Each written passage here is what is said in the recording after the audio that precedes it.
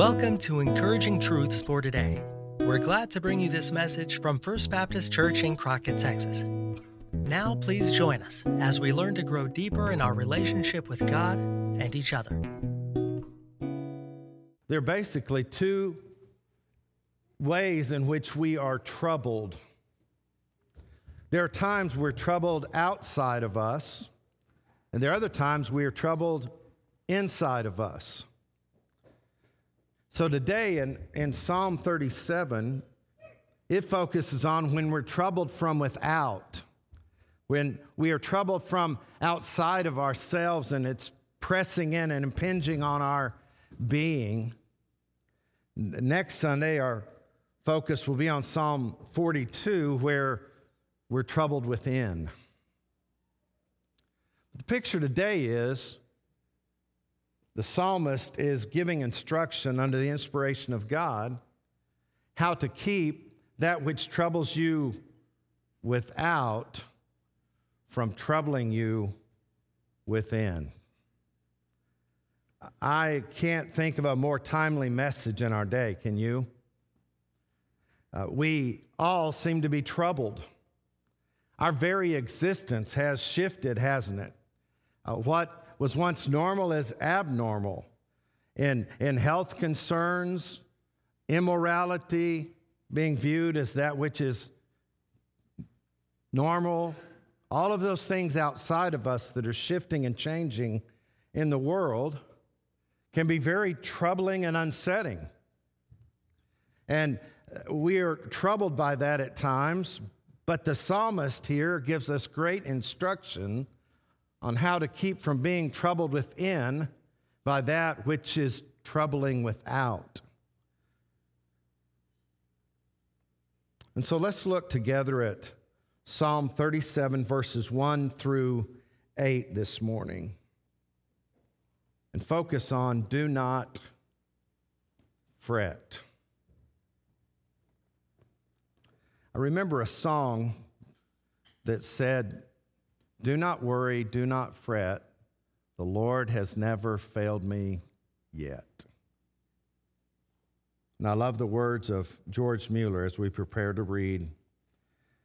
He said to his wife one time, "If God fails me this time, it will be the first time. He never fails." Beginning in verse 1 of Psalm 37. "Do not fret because of evildoers, nor be envious of the workers of iniquity, for they shall soon be cut down like the grass and wither as the green herb. Trust in the Lord and do good. Dwell in the land and feed on His faithfulness. Delight yourself also in the Lord, and He shall give you the desires of your heart. Commit your way to the Lord. Trust also in Him, and He shall bring it to pass. He shall bring forth your righteousness as the light, and your justice as the noonday. Rest in the Lord and wait patiently for Him. Do not fret because of him who prospers in his way, because of the man who brings wicked schemes to pass. Cease from anger and forsake wrath. Do not fret. It only causes harm." Father, we pray that you would bless the reading and the preaching of your word today, because unless you speak, I have nothing at all to say. And we pray this in Jesus' name. Amen. So let me ask you a question. How do you respond to uncertainty? Just kind of get that image in your mind. The last time you responded to uncertainty, or the last time you responded to ungodliness, how do you respond? What is the reactions that's evoked by uncertainty and ungodliness? Or maybe another question would be, what is your greatest concern and your greatest source of anxiety?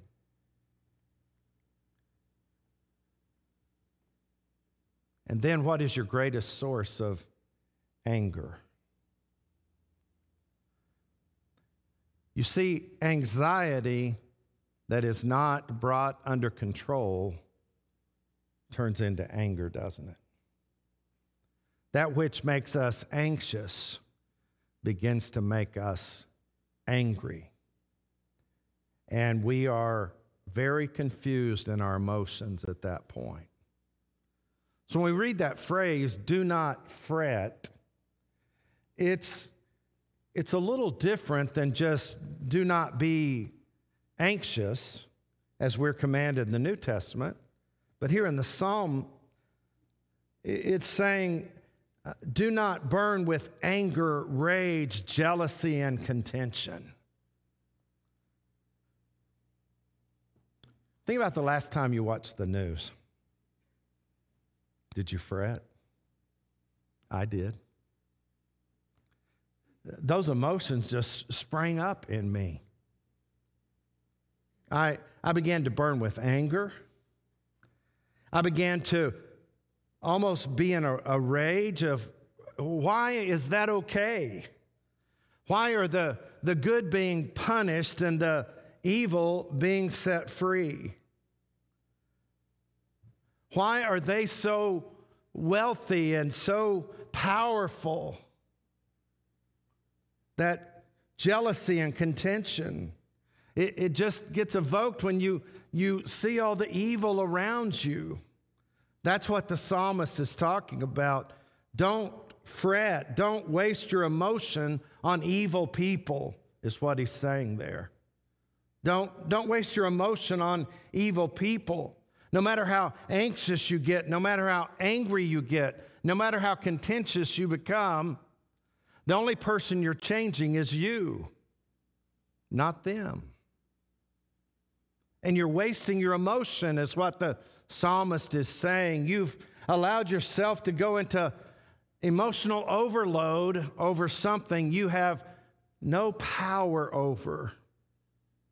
Do not fret because of evildoers, nor be envious of the workers of iniquity, for they shall soon be cut down like the grass and wither as the green herb. So he begins by saying, do not fret. And haven't you found that when somebody tells you not to fret, you almost are angry with them?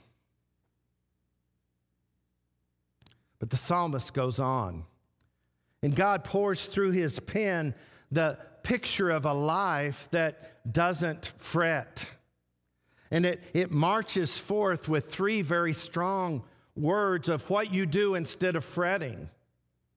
First of all, trust in the Lord. Now here's the picture. You're fretting because of evildoers and wrongdoers. You're living a horizontal life, but then he says, trust in the Lord. Look above them and beyond them and trust in him. Isn't that a great shift of focus initially here in the psalm? That's a focus that if you fail to have in your life, you can be devastated and overwhelmed. But here the psalmist begins by simply saying in verse 3, trust in the Lord and do good, dwell in the land, feed on his faithfulness, delight yourself also in the Lord, and he shall give you the desires of your heart. So the overarching phrase in the first the third and fourth verses is trust in the Lord. What does that look like? Well, it means that you do good.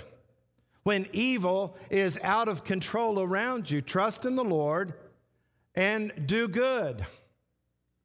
One of the earliest lessons that people teach their children is this. Finish this sentence with me. 2 wrongs don't make a right. Well, that's true. Trust in the Lord and go get them. No. Trust in the Lord and do good. Do good. That's the first step of really trusting God. When you have been fretting about evildoers and you say, God, I trust in you so much that I choose your way over my way. I want to lash out in evil, but I will live by doing good. Trust in the Lord, do good, dwell in the land, and feed on his faithfulness.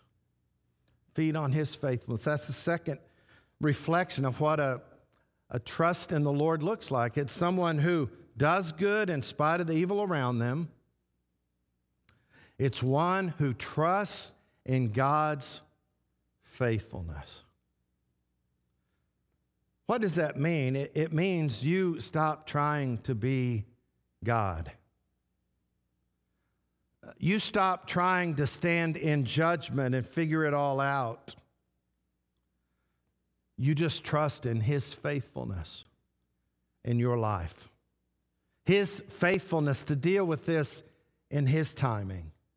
It's not that you're complacently giving no thought or concern. It's you're turning all of that heavenward and you are trusting in the Lord. You're doing good and you're resting in his faithfulness. You're trusting in him and feeding on his faithfulness. Haven't you found that only his faithfulness is completely filling? The things of the world are so fleeting, aren't they? But the things of God are so filling and fulfilling in our lives. We think, well, if I respond to them by lashing out, I'll feel better. No, you'll feel worse. I remember my dad telling me all the time, son, don't get down on their level. Have you ever done that? I have. It feels horrible. Doesn't help things. Do good and just feed on God's faithfulness. Look to him for your supply of well-being. Look to him for your joy and your hope and your peace. Just feast and feed on his faithfulness. And then it says in verse 4, delight yourself also in the Lord. Delight yourself also in the Lord. That means find your joy in the Lord. Let that be the whole thrust and focus of the joy in your heart. Delight in him. One of the problems is the lost delight in evil to a greater degree at times than we delight in the Lord. There should be this overwhelming sense of joy that my eternity has been sealed through the death and burial and resurrection of Jesus. That I have been freed from a life of unrighteousness and I've been declared righteous in Christ, and he is sanctifying me and changing my character and giving me a desire for the things that really satisfy. I can find great joy in that, not in comparing myself with other people that don't know him, but by simply just rejoicing in the fact that he loved a sinner like me, who deserves to be condemned, who deserves to be wandering aimlessly as the world around me, but somehow God's grace reached me. So if I'm delighting in the Lord, that's another expression of trusting in him. Just trusting in him. You know what I found yesterday? We were in a restaurant eating breakfast with our youngest son, Kobe, and Brittany, his wife. And there was somebody else. Oh, Maya was there.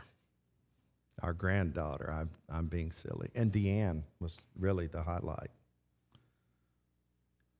You know what? I don't know what anybody else looked like in the restaurant, really.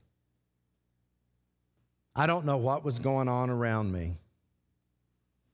Because I was sitting across from Maya, and I was delighting in her. And every time she said, "Grumps," it just brought joy, that relationship. And it was like, there were times I'd even forget the other three were at the table. I was just delighting in her presence there. When was the last time you just delighted in the Lord? When was the last time I just got so caught up in His presence? I didn't know what was going on around me, really. I just knew that He was present and near to me, and I reached out for that, and I longed for more of it, and I delighted in Him. And I found joy in Him, and I worshiped Him, and I thanked Him. And other people driving by me thought I was waving or whatever because I was just delighting in the Lord and rejoicing in Him. That's what He's talking about. Just keep your eyes on Him and delight in Him rather than being discouraged by them. Delight yourself also in the Lord. You see, when you joy in the Lord, you receive the joy of the Lord. He fills you.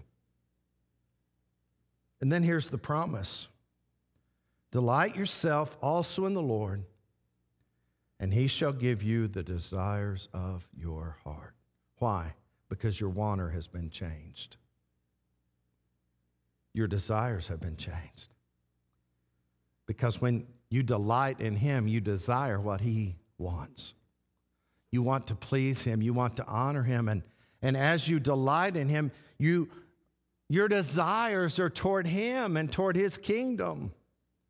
And I no longer look at the evil around me and think, "Lord, would you change them?"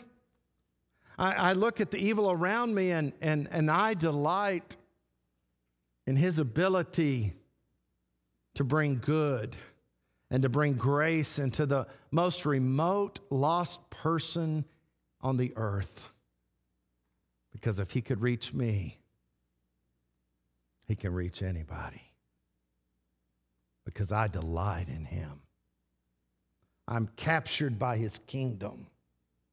I live with a sense of my heavenly citizenship when I delight in Him. And therefore, because I'm trusting in Him, He trusts me with the desires of my heart, because the desires of my heart are the desires that He's placed on my heart.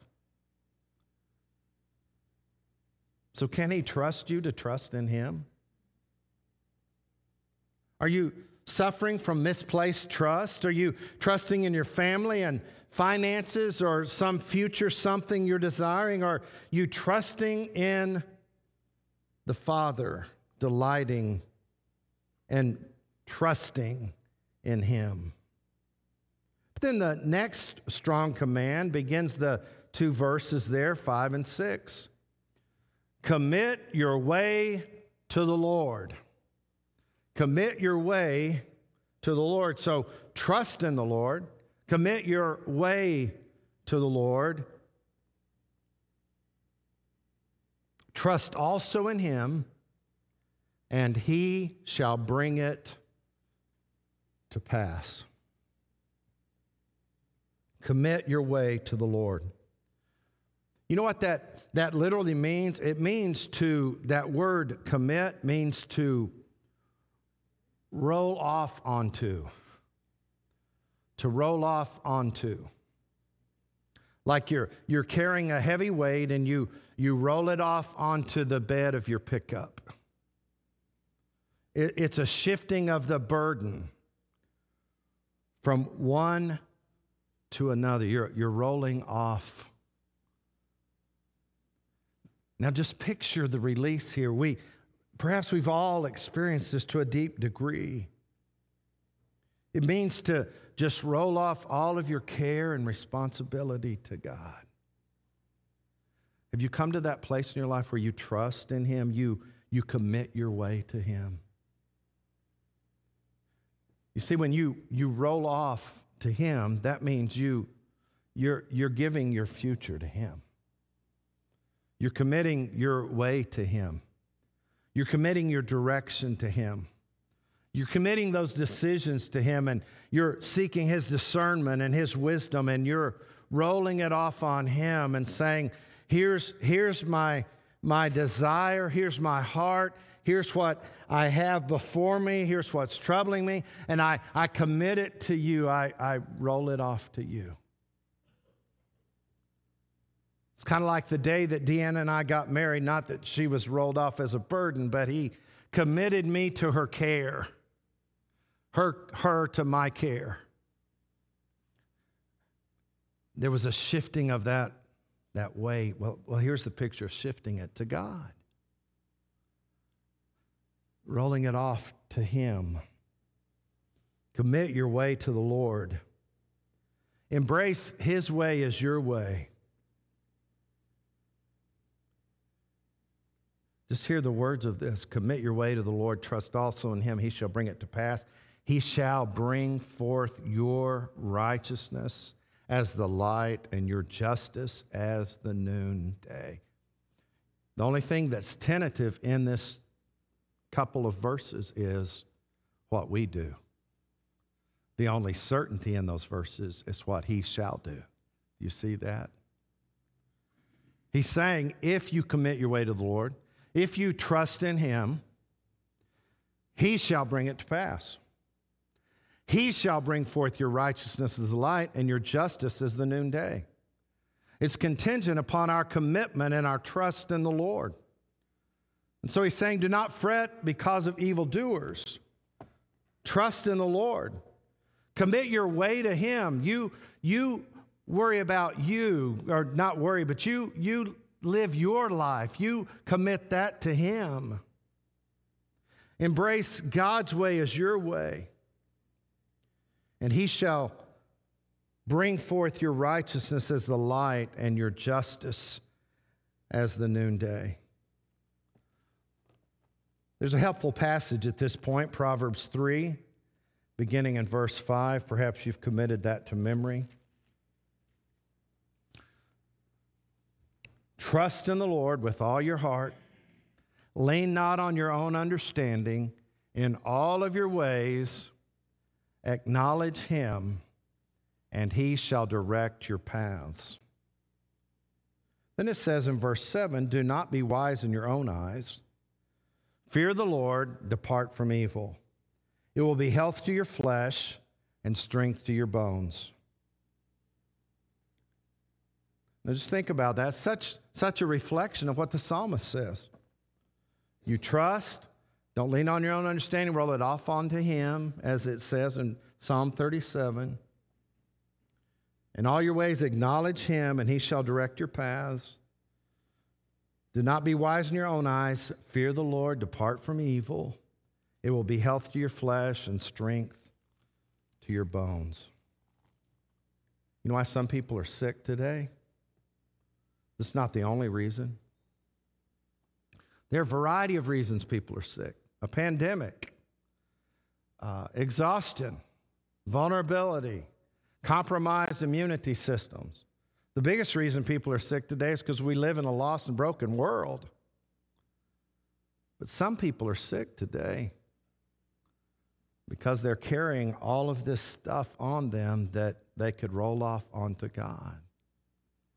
Both of these passages, Proverbs 3 and Psalm 37, refer to your health if you fail to do this. There it says, give rest to your bones. It'll ease your soul.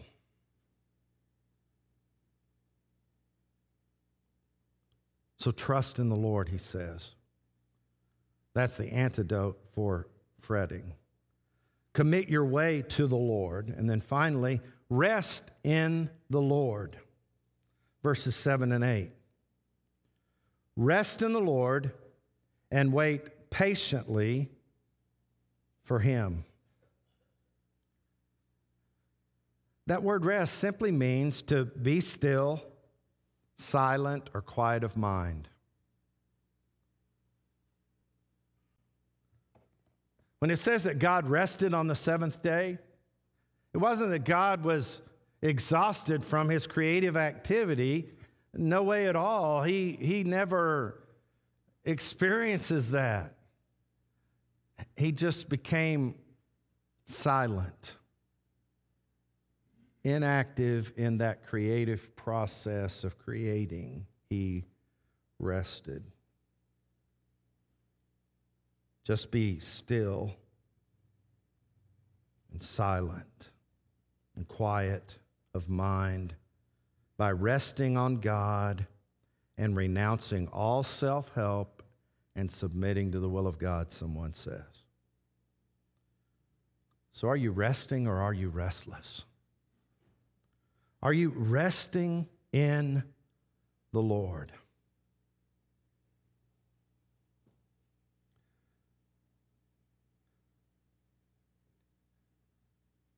Yesterday, as we came back from our trip,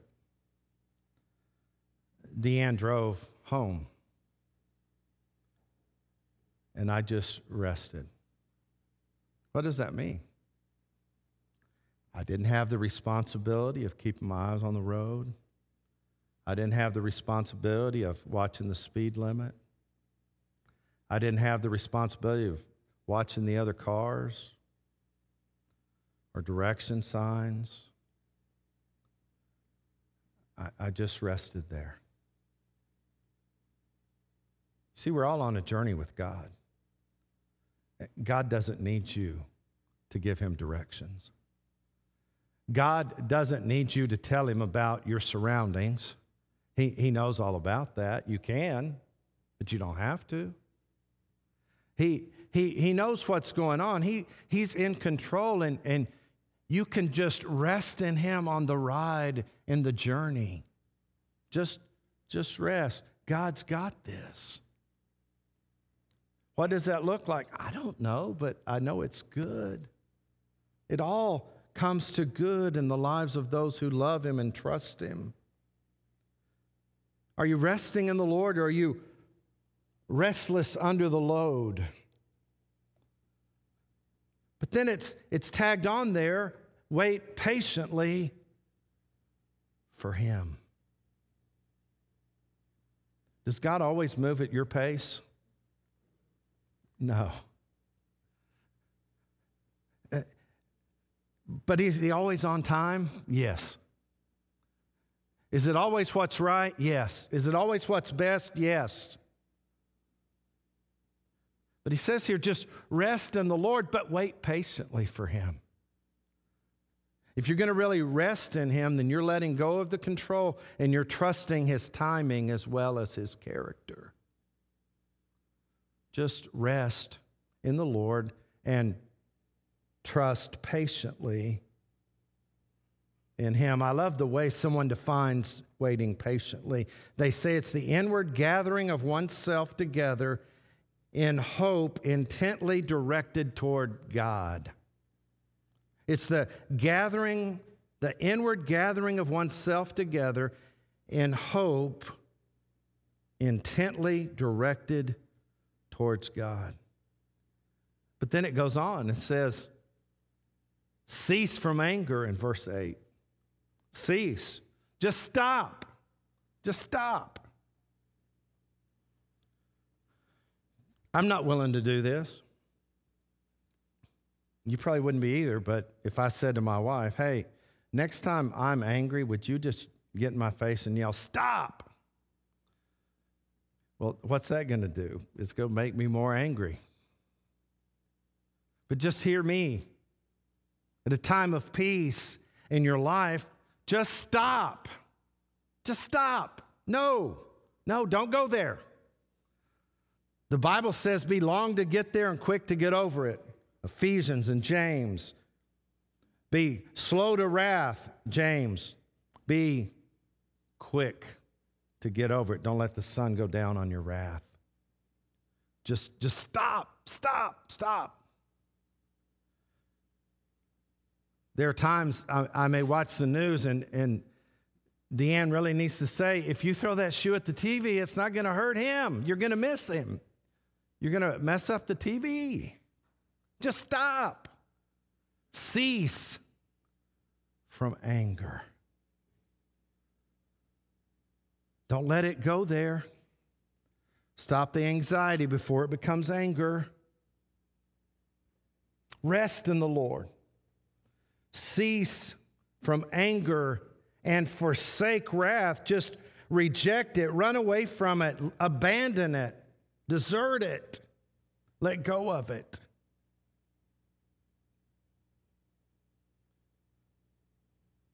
And then in these two verses, you find that phrase once again, do not fret.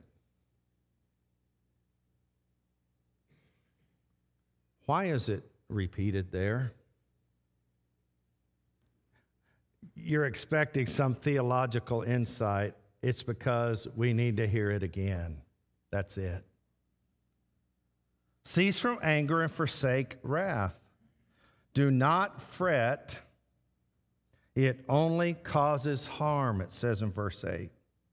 Verse 7, it says, do not fret because of him who prospers in his way, because the man who brings wicked schemes, or because of the man who brings wicked schemes to pass. Do not fret. There's something about passages where something is said 3 times. It's like a completeness. Do not fret, do not fret, do not fret.